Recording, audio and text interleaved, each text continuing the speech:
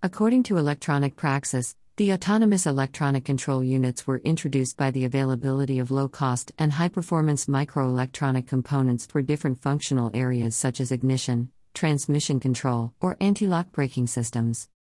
In driving behavior, a significant improvement was a result due to the process synchronization that was distributed on various control devices that were necessary for controlled data exchange between the devices.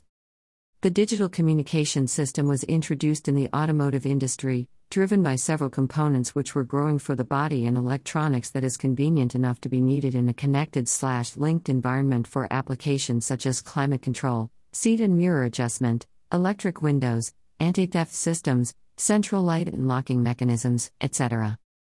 The length of the wiring or mitigated neuralgic cabling points are reduced in an automotive area where the digital communication system, a primary medium. For example, grommet from the cars inside to the front doors.